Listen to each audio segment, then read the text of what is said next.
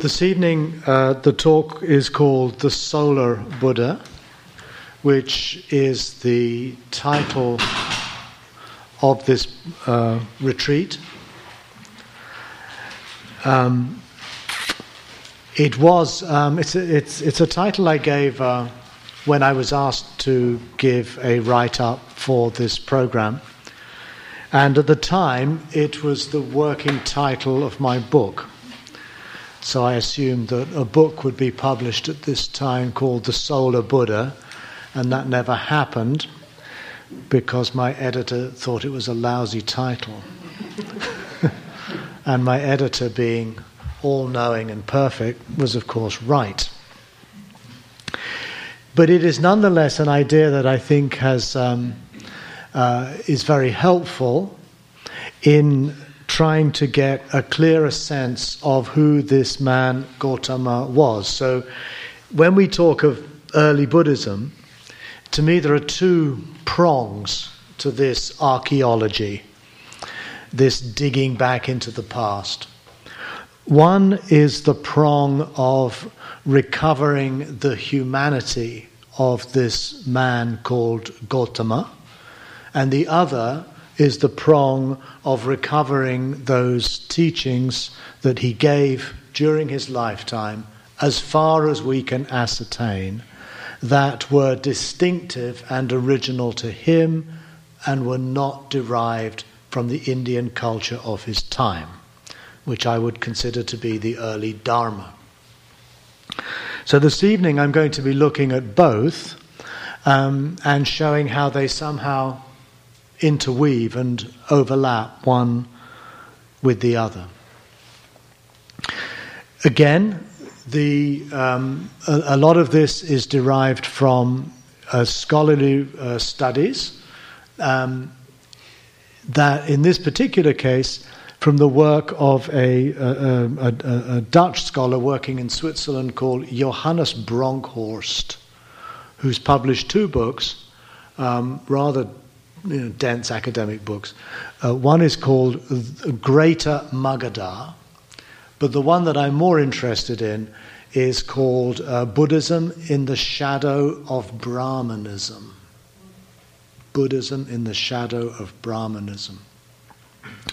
Now what Bronkhorst maintains, and this is not entirely his own idea, this has been an idea that's been current for some time in scholarly circles, has to do with something that has always puzzled scholars of Buddhism.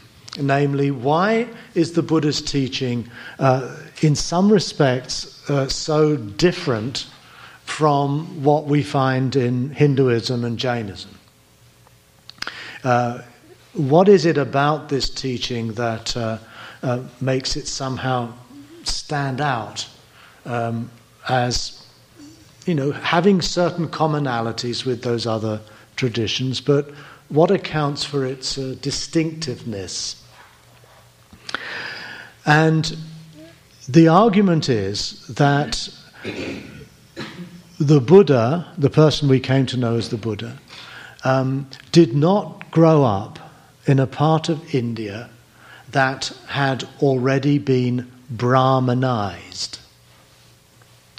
In other words, what Bronkhorst argues in quite some detail is that according both to Buddhist and also to Brahminic texts, early Brahminic texts, the eastern part of the Gangetic basin was an area at the Buddha's time in which Brahmanism had not yet taken root.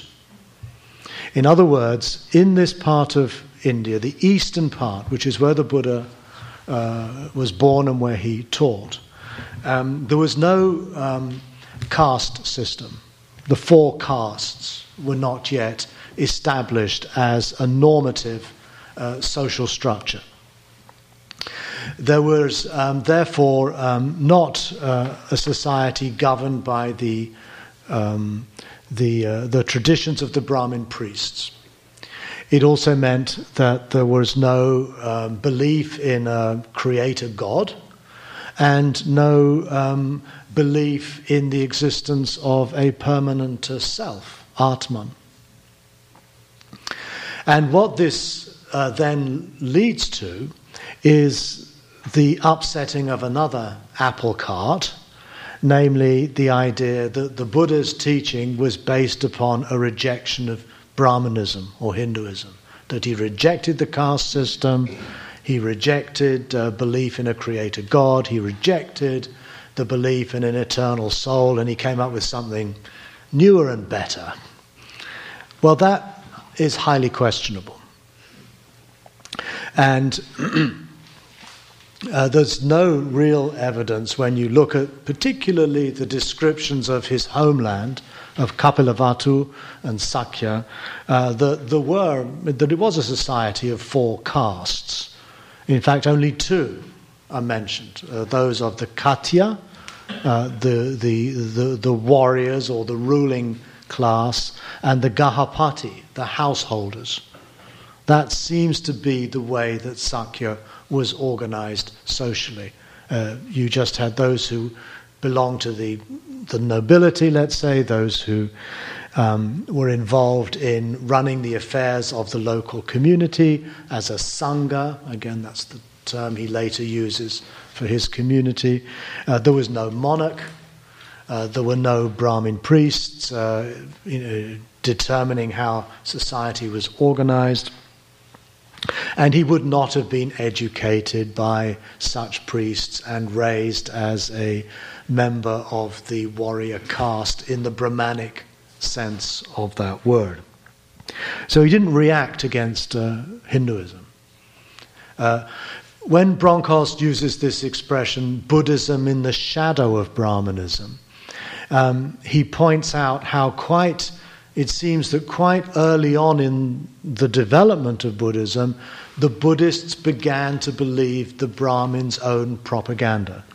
When Brahmanism did come to dominate that part of India, the Brahmins also brought with it this myth that since time immemorial, India had been the preserve of the Brahmins.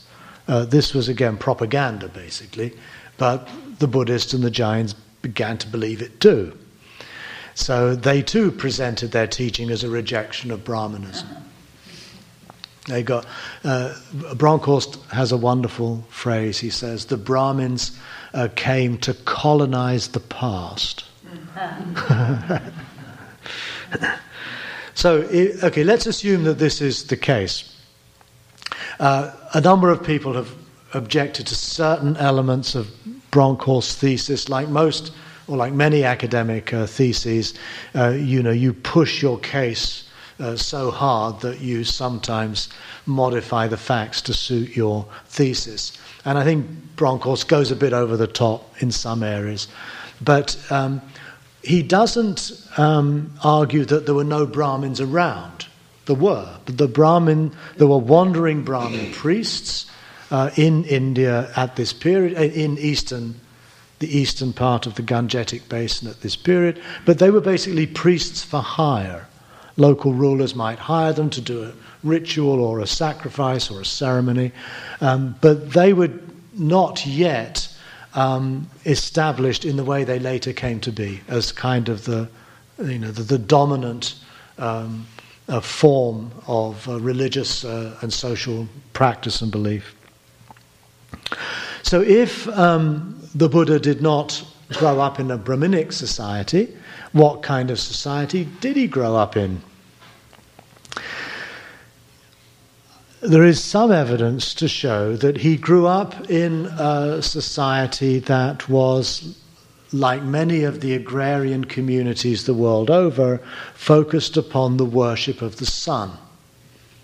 The sun was, for farmers, simply the source of all of life.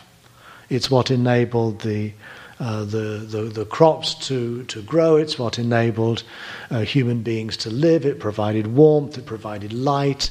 There was a sense of being completely dependent on it.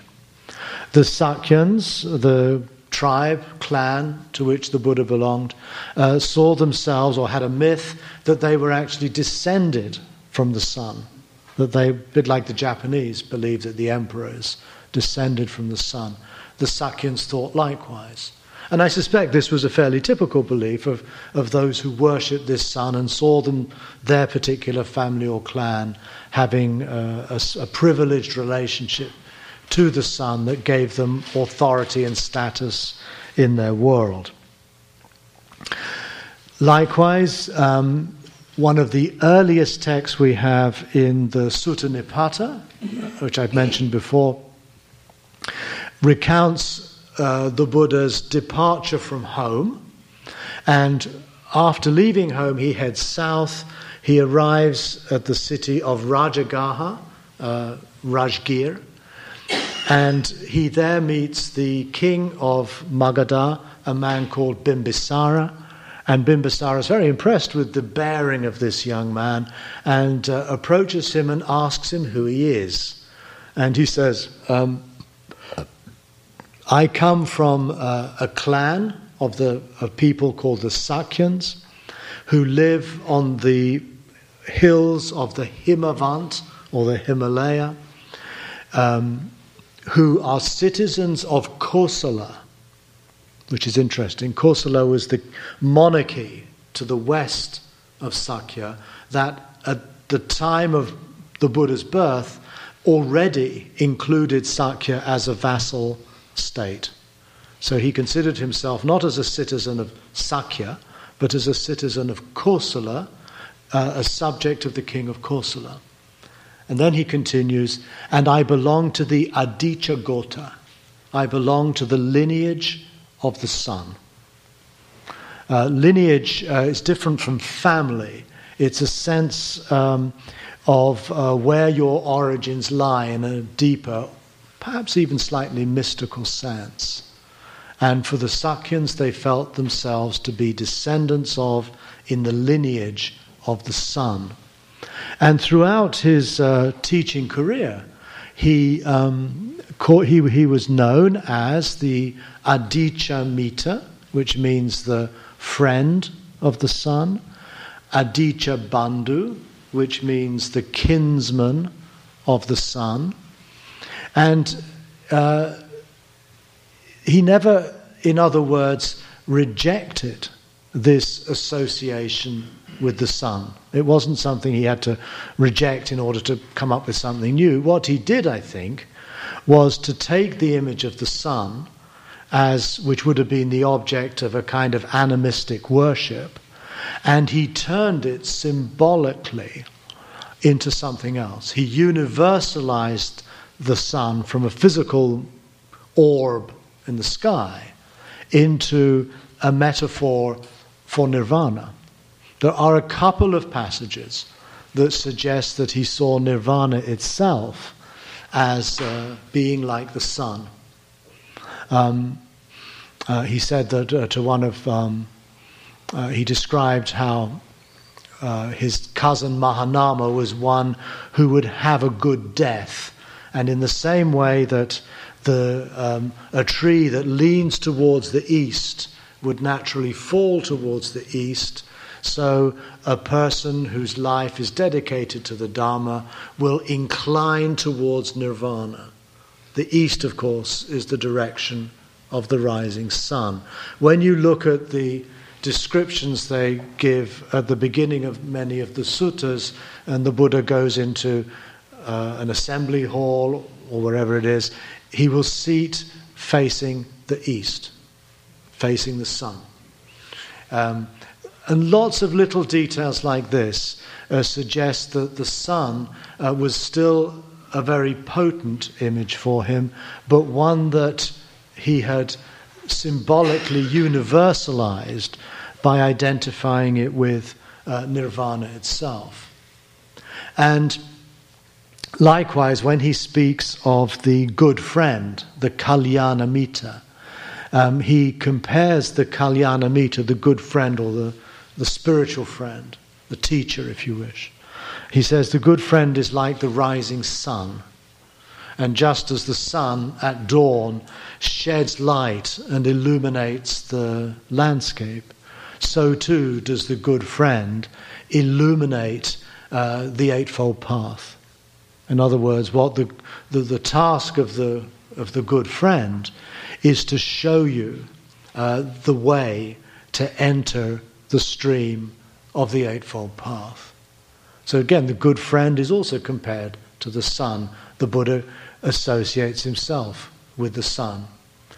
I have found only one example of this, and that's in the British Museum. There is a bas-relief made of clay, about this big, and it's a pre-iconic image of the Buddha. It's a throne, a Bodhi tree behind it, a couple of figures who seem to serve as sort of protectors or guardian figures. And on the throne is a stylized depiction of the sun. Usually the Buddha is depicted either as an empty throne or just the Bodhi tree or footprints, but in at least this one example, he's actually depicted as the sun. Now, when the Greeks, colonists who lived in northwest India, in what is now Pakistan and Afghanistan, when they converted to Buddhism after the collapse of the Greek power in Europe and were left somehow adrift in northeast India, they tended to convert to Buddhism. And on becoming Buddhists, they sought to represent this figure, their new focus of their religion. And they chose to represent him in the form of the Greek god Apollo. Now, Apollo is also symbolized as the sun, and also symbolizes healing. It's the god of healing, the god of the sun. So we find, lots of pointers towards this solar image. Now, if we think about this for a while, what does the sun symbolize? What would it be like to live a solar life? The sun is a symbol of both heat and light simultaneously. And in that sense, it suggests a unification of the light of wisdom, the light of illumination, with the warmth of compassion, the warmth of love. It's a very life-affirming image. Curiously, as Buddhism developed in India, it tended to shift the symbolic center away from the sun to the moon. Nirvana then becomes associated more with the cool, detached light of the moon. There was a kind of a lunar turn in some way. But in these early, in this early iconography, in this these early stories, we find the focus is very much on the sun. So if we imagine what it would be like to live like the sun, if the sun were an image of our own practice, it would be also a metaphor of giving oneself away. I mean, nowadays we understand this very clearly, that the sun is literally burning itself out in order to, well, not consciously in order to, but as a result of which life is made possible on earth.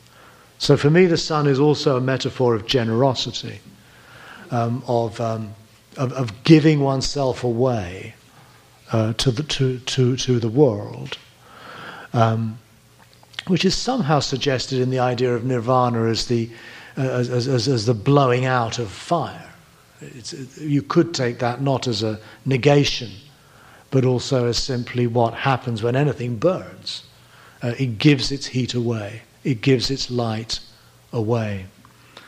Now, quite independently of all of this, my friend and guru, Don Cupid, the Christian theologian, has developed a whole theology of what he calls solar living. And where he sees the sun, he knew nothing about this Buddhist stuff at all until I told him. But this material came out long before I was interested in looking at the Buddha in this way. And he likewise explains it very similarly. He sees that he advocates a kind of solar living, a life of selfless giving, which of course he sees in the Christian frame. But I feel here we have something very similar going on in early Buddhism as well. So that's the reason I was drawn to think of my book as a way of describing this solar living. And you'll find when you read the book that there are still occasional references to this image of the sun. I do give most of this information also in the pages of the book.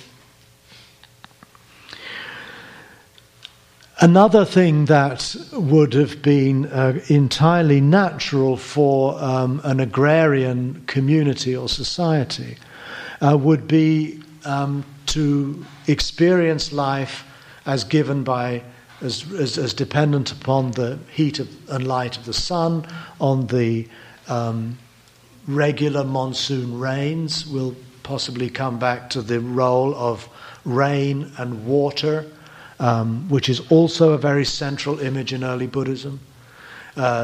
Mara, for example, is understood as the one who holds back the water of the monsoon. And we talk of entering the stream, stream entry. There's a lot of water metaphors in Buddhism as well, early Buddhism as well. And all of this is suggestive of people who have not yet become dwellers in cities. This was something that was just beginning at the Buddha's time. The first cities were built, and we know this now from archaeology, in the century or so before the Buddha's birth. And the Buddha really lived in a time when society was shifting socially, economically, politically, away from an agrarian way of life into a greater concentrations of population in the newly emergent urban centres. And many of his disciples and supporters were bankers and merchants who lived in cities.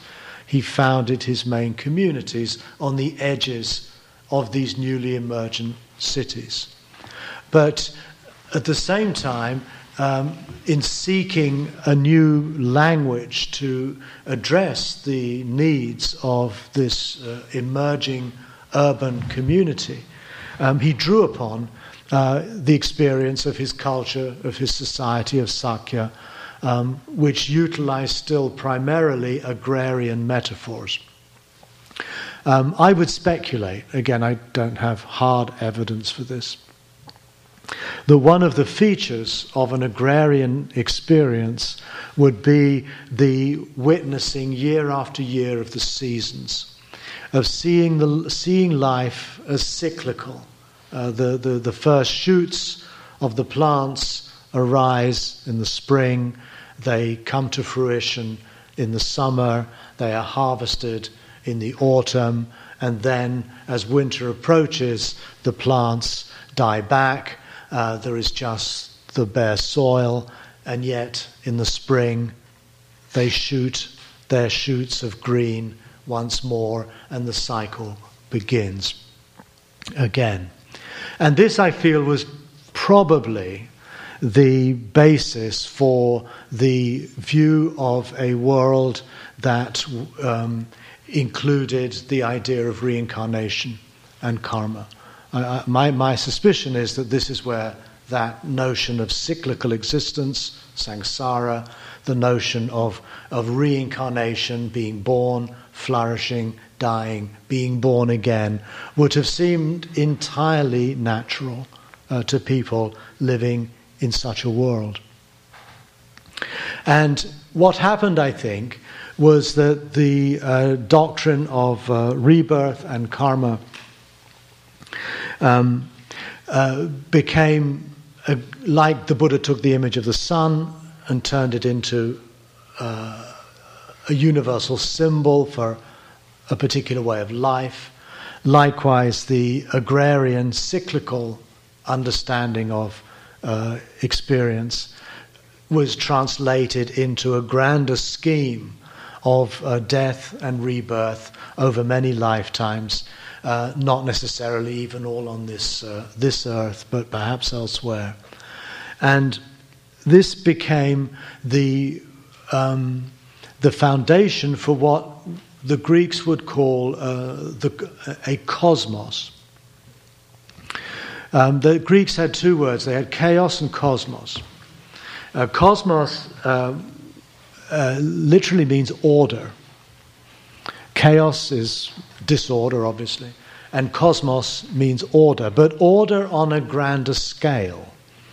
In other words, human beings in search of meaning, as soon as there is the leisure, the opportunity to ask, what does this all mean in the grander scheme of things, they seek to understand their lives within a cosmos, within a world of which they are a relatively tiny little ephemeral part, but the meaning and the purpose of their lives is understood in this cosmic frame. So although you may not realize your goals in this lifetime, you may suffer a premature death, you may not achieve the enlightenment or the salvation that you seek in your religious practices, you nonetheless have a further opportunity when you get reborn in the next life, and therefore you become part of a much greater existence than your short period here on earth. And likewise, the idea of karma is in many ways an idea which provides a sense of justice. In other words, a person may do terribly evil things in this world, may not seem to suffer any consequences from that, but after death they will receive their punishment or their reward for their acts here on earth. And I think similar theories have been advanced in the development of the concepts of heaven and hell in the Judeo-Christian tradition as well. But karma in India, I think, serves primarily as a form of natural justice. And this became, developed to a high degree of sophistication with different moral values attributed to different acts and thoughts and deeds that bore fruit in the future after death, and your present existence being understood as the consequence of actions committed in a previous lifetime.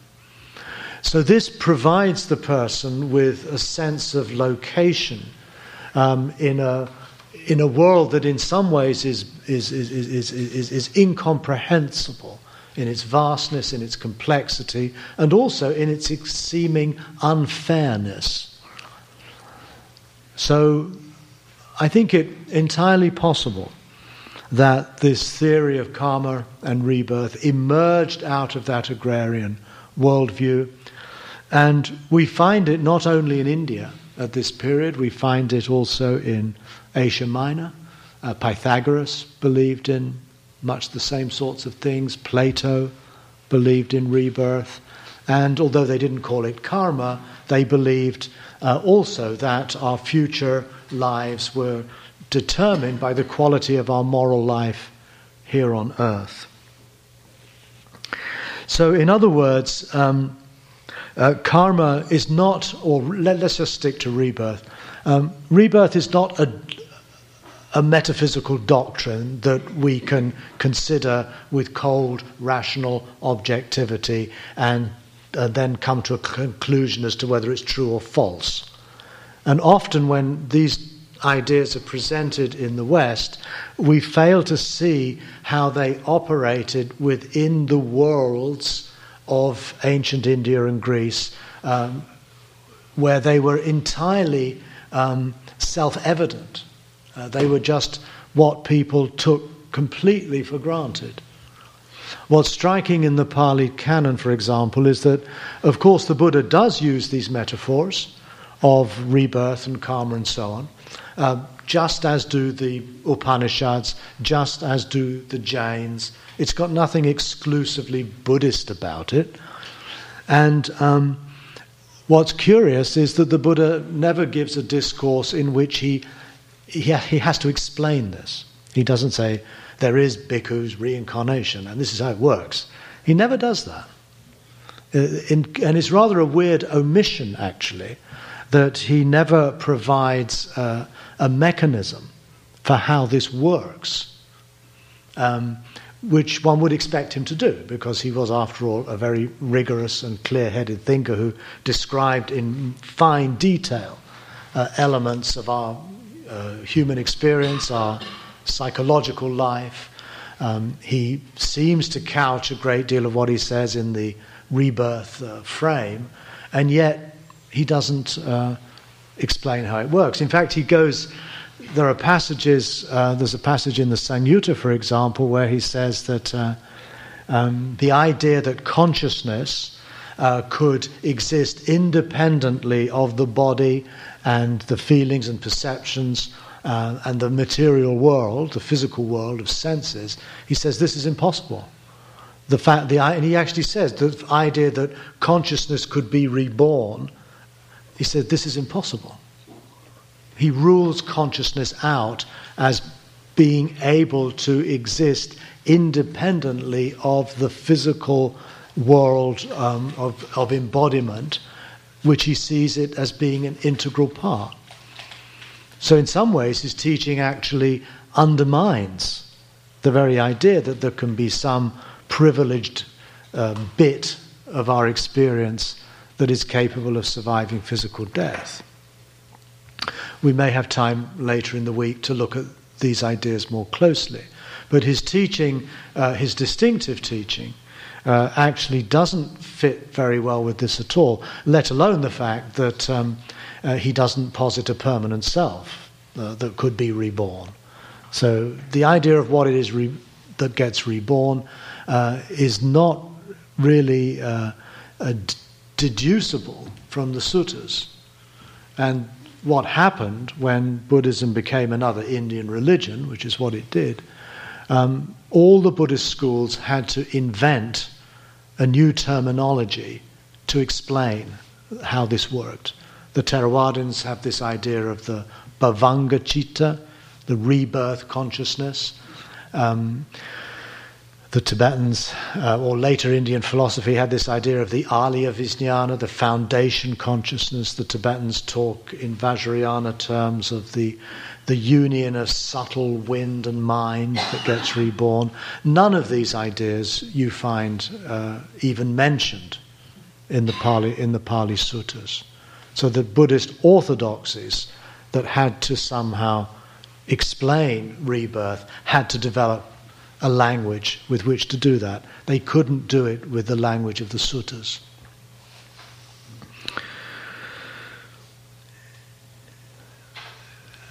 Again, I think we need to respect how these ideas operated within the context of traditional Buddhist societies.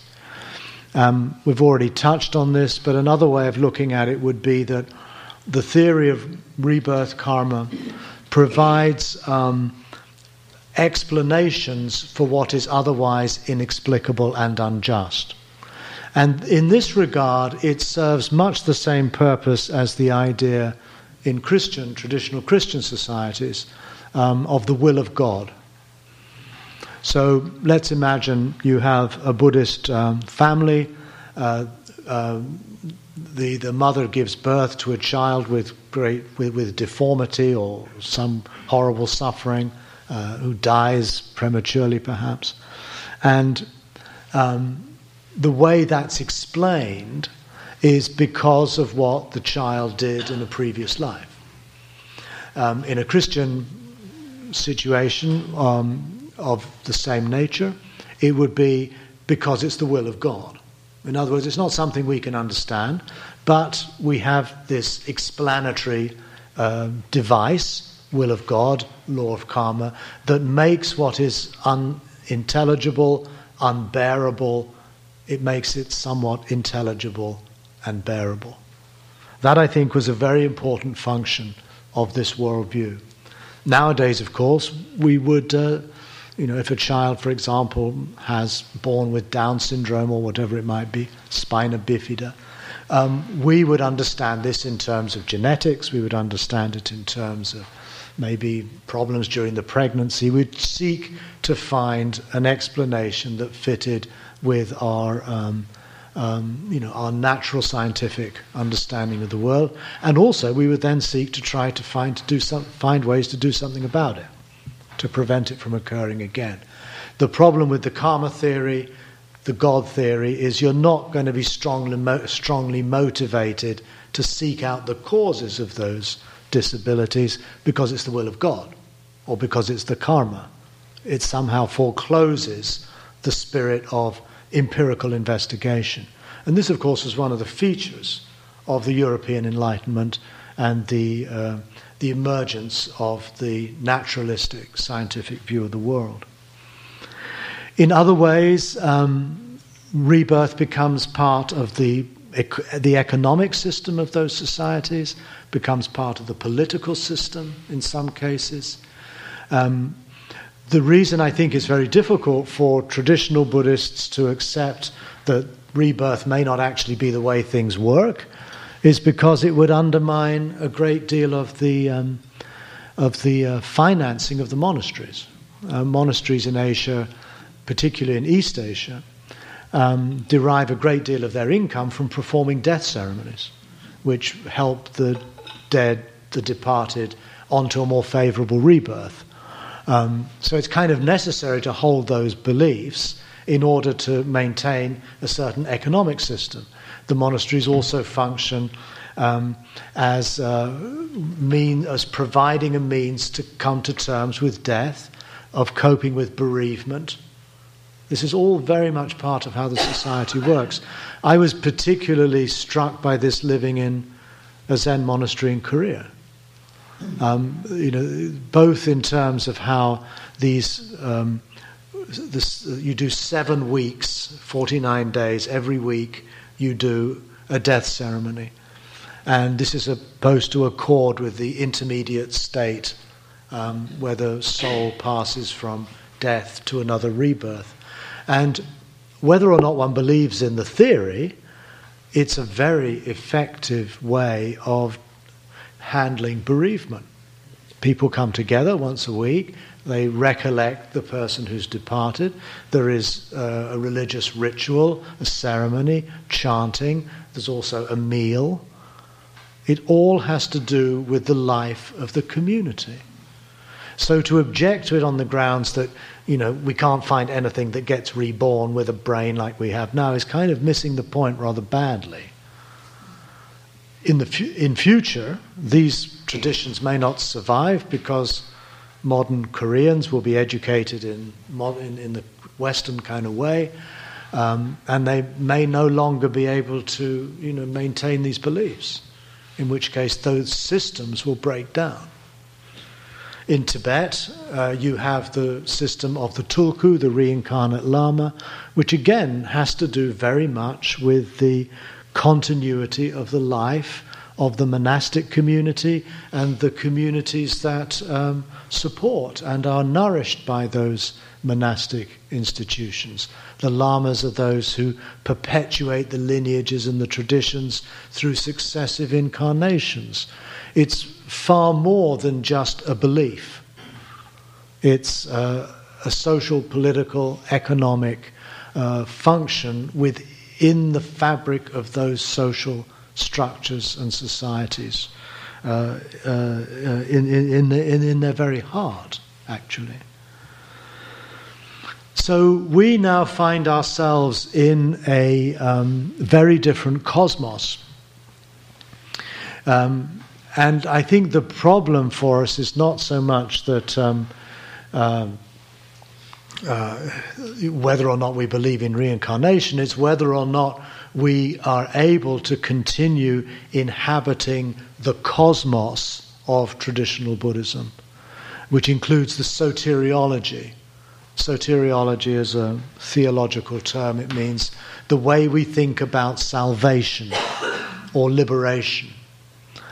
Traditional Buddhism is framed within the idea that the aim of life is to liberate oneself from the cycle of birth and death and achieve moksha, liberation, nirvana in the final sense of no longer being driven by craving that will cause us to be reborn. And that again, that soteriology is not exclusive to Buddhism at all. Whether you're a Hindu, a Jain, a Buddhist, your goal is to find liberation from the cycle of birth and death. So again, it's not a Buddhist idea at all. It's a view. It's a view that is derived from a cosmology, a cosmos, in which that is how you express your deepest yearning for meaning and value. So the great difficulty traditional Buddhism has when it confronts modernity is not just about particular doctrines like rebirth. It has to do with the whole cosmos in which traditional Buddhism is embedded. And I think this is probably the most challenging thing that the Dharma faces in finding a form in modernity, is that it has to somehow come to terms with this traditional cosmos. And again, this goes back to Dimitri's point, can we dismantle that whole cosmos and replace it with another one? The cosmos of a scientific naturalism, of a world informed by the social and political values of the European Enlightenment. In other words, modernity, the kind of world we live in. In every instance in the past, when Buddhism went to China, when it went to Tibet, it brought with it the Indian cosmos. For the Tibetans, this was for them higher culture, with the receiving the Indian cosmology. Likewise, Burma, Sri Lanka, Thailand, it was the Indian cosmos that gave them access to what we might call the higher culture. Even in China, where they had their own cosmos, the Buddhists still were quite successful in explaining and making their Indian cosmos accepted as an integral part of Buddhism. So in Zen, in the other Chinese forms of Buddhism, the Indian cosmology is still intact, but it's not taken quite so seriously as it would be in India itself. But it's still there, it's still integral. So the real question of our time is that can Buddhism survive independently of an Indian cosmological framework? More than just karma rebirth, it's a whole way of seeing the world. And this whole way of seeing the world is very difficult for modern people to accept as intelligible, as somehow, in some ways, coherent in the light of how we currently understand the world to be, having emerged from a Big Bang, and then given rise to the expanding universe and to the evolution of life, at least on this particular planet, the emergence of a human being out of the raw physical stuff of the universe, and consciousness being effectively an emergent property of this physical process. Most people today will accept that view of the world in just the same way that ancient Indians and Buddhists accepted their cosmos. It wasn't something they had to prove to themselves. It's something that they grew up with, they inhabited, that made sense, that was part of their world. So that's the challenge. And when we talk about a secular Dharma, what we're really talking about at one level is a Dharma that expresses itself in a different cosmos, a different sense of meaning, purpose, value, and order. Now, this doesn't mean that we no longer are concerned with the effects of our actions in this life on what will follow after death. Traditional Buddhism tends to think of the words karma rebirth as somehow, just two aspects of one thing. But actually, they're logically entirely different. The consequences of an action can happen without needing to posit the continuity of an entity, a spiritual entity, a consciousness of the person who committed them. And just, history tells us this all the time, that the actions of a person like Hitler or of Nelson Mandela or of the Buddha, they are continuing to bear fruit today, long after the death of those particular individuals. We don't really see the need for the consequences of action to be tied to the persistence of that person reincarnating. That it no longer seems necessary. We can have a deep sense of moral responsibility to future generations with no need whatsoever for us as individuals to continue after death. This is hinted at in some Buddhist texts, this view, but it's certainly not dominant. But to me it's quite satisfactory. I don't find a problem with it.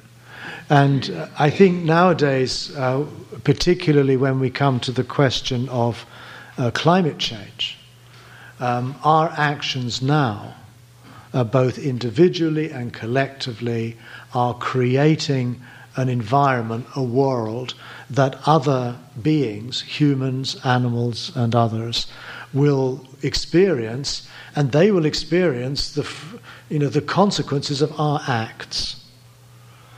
So a secular approach to Buddhism is not just about how I can, flourish personally in this world. It is just as much about how that my existence, our existence, becomes one that assumes a consciousness of and a responsibility for the actions that we commit now and their fruits that will be born by future generations. So rebirth and karma are to me quite different things. I find it very difficult to understand what rebirth can mean, but I have no difficulty at all with the idea that my actions, my karma, will continue to bear fruit after my death.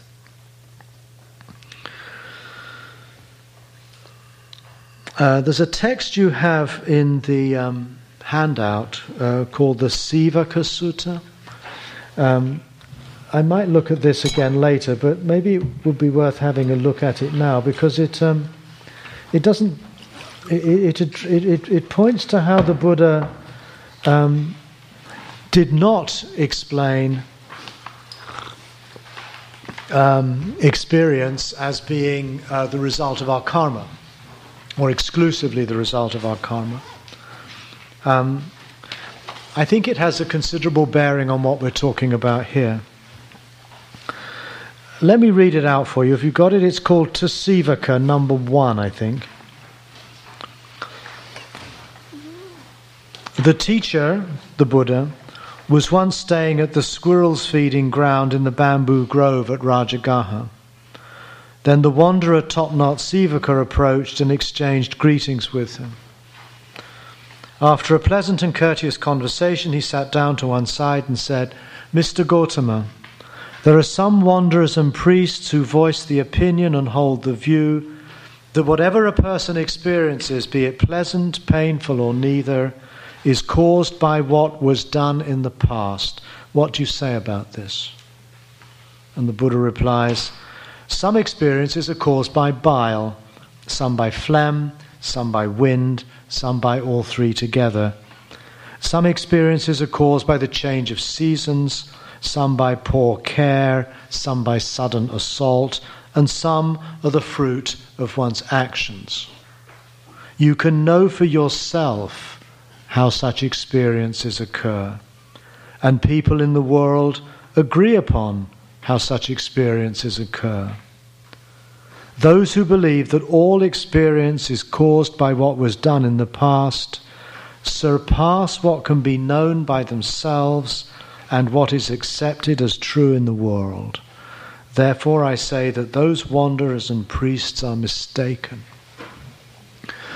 Now what's interesting, well, there's many things that are interesting in this passage.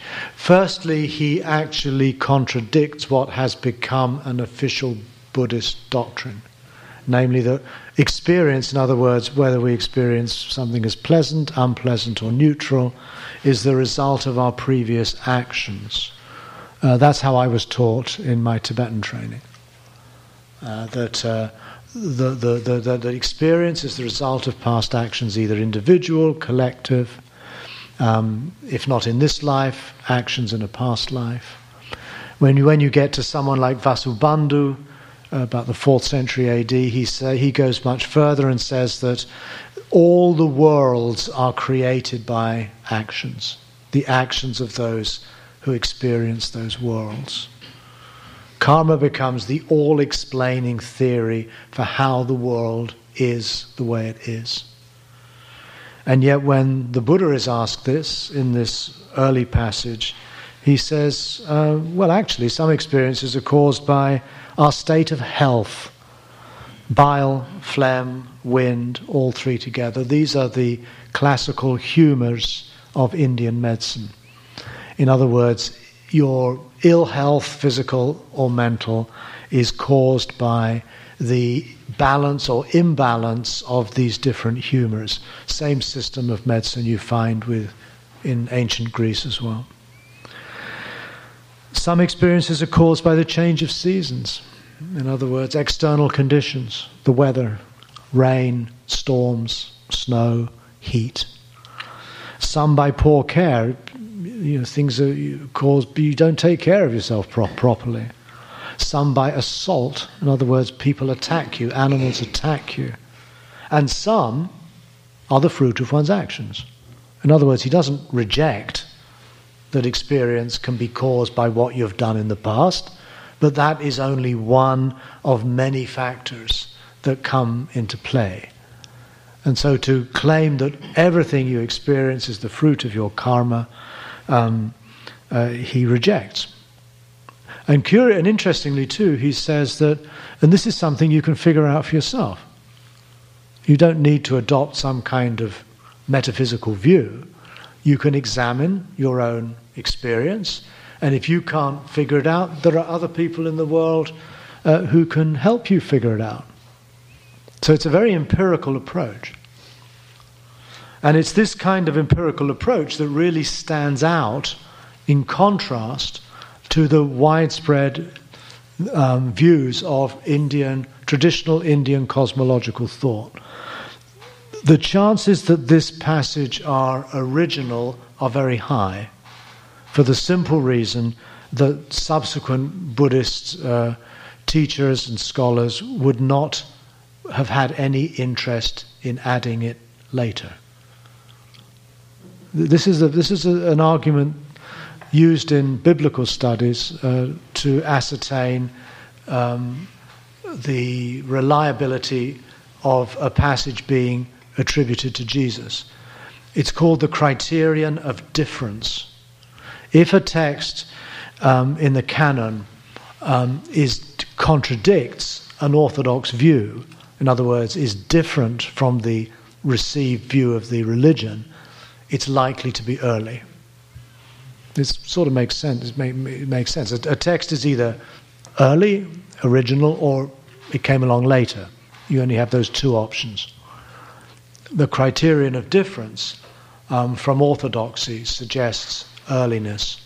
And this is one of the ways where we can approach the early canon and, as it were, develop an ear for those texts that jar with what became Orthodox Buddhist belief. And this view, I think, is far more in keeping, far more compatible with our understanding of how our actions bear fruits, but also many other factors play a role in the kind of experiences we have as human beings. Okay, I'm going to stop here. I hope this has been helpful. But I think it does raise some rather central questions that are not, I admit, easy to answer. We have still, we have another hour actually. Let's first of all just open this up for any comments or questions you may have. And I'd like to conclude the evening with a short period of meditation. Would you like to stop the recording? Oh yeah. How do I do that? Press the red button? Yeah, just press the red button. Thank you for listening. To learn how you can support the teachers and Dharma Seed, please visit dharmaseed.org/donate.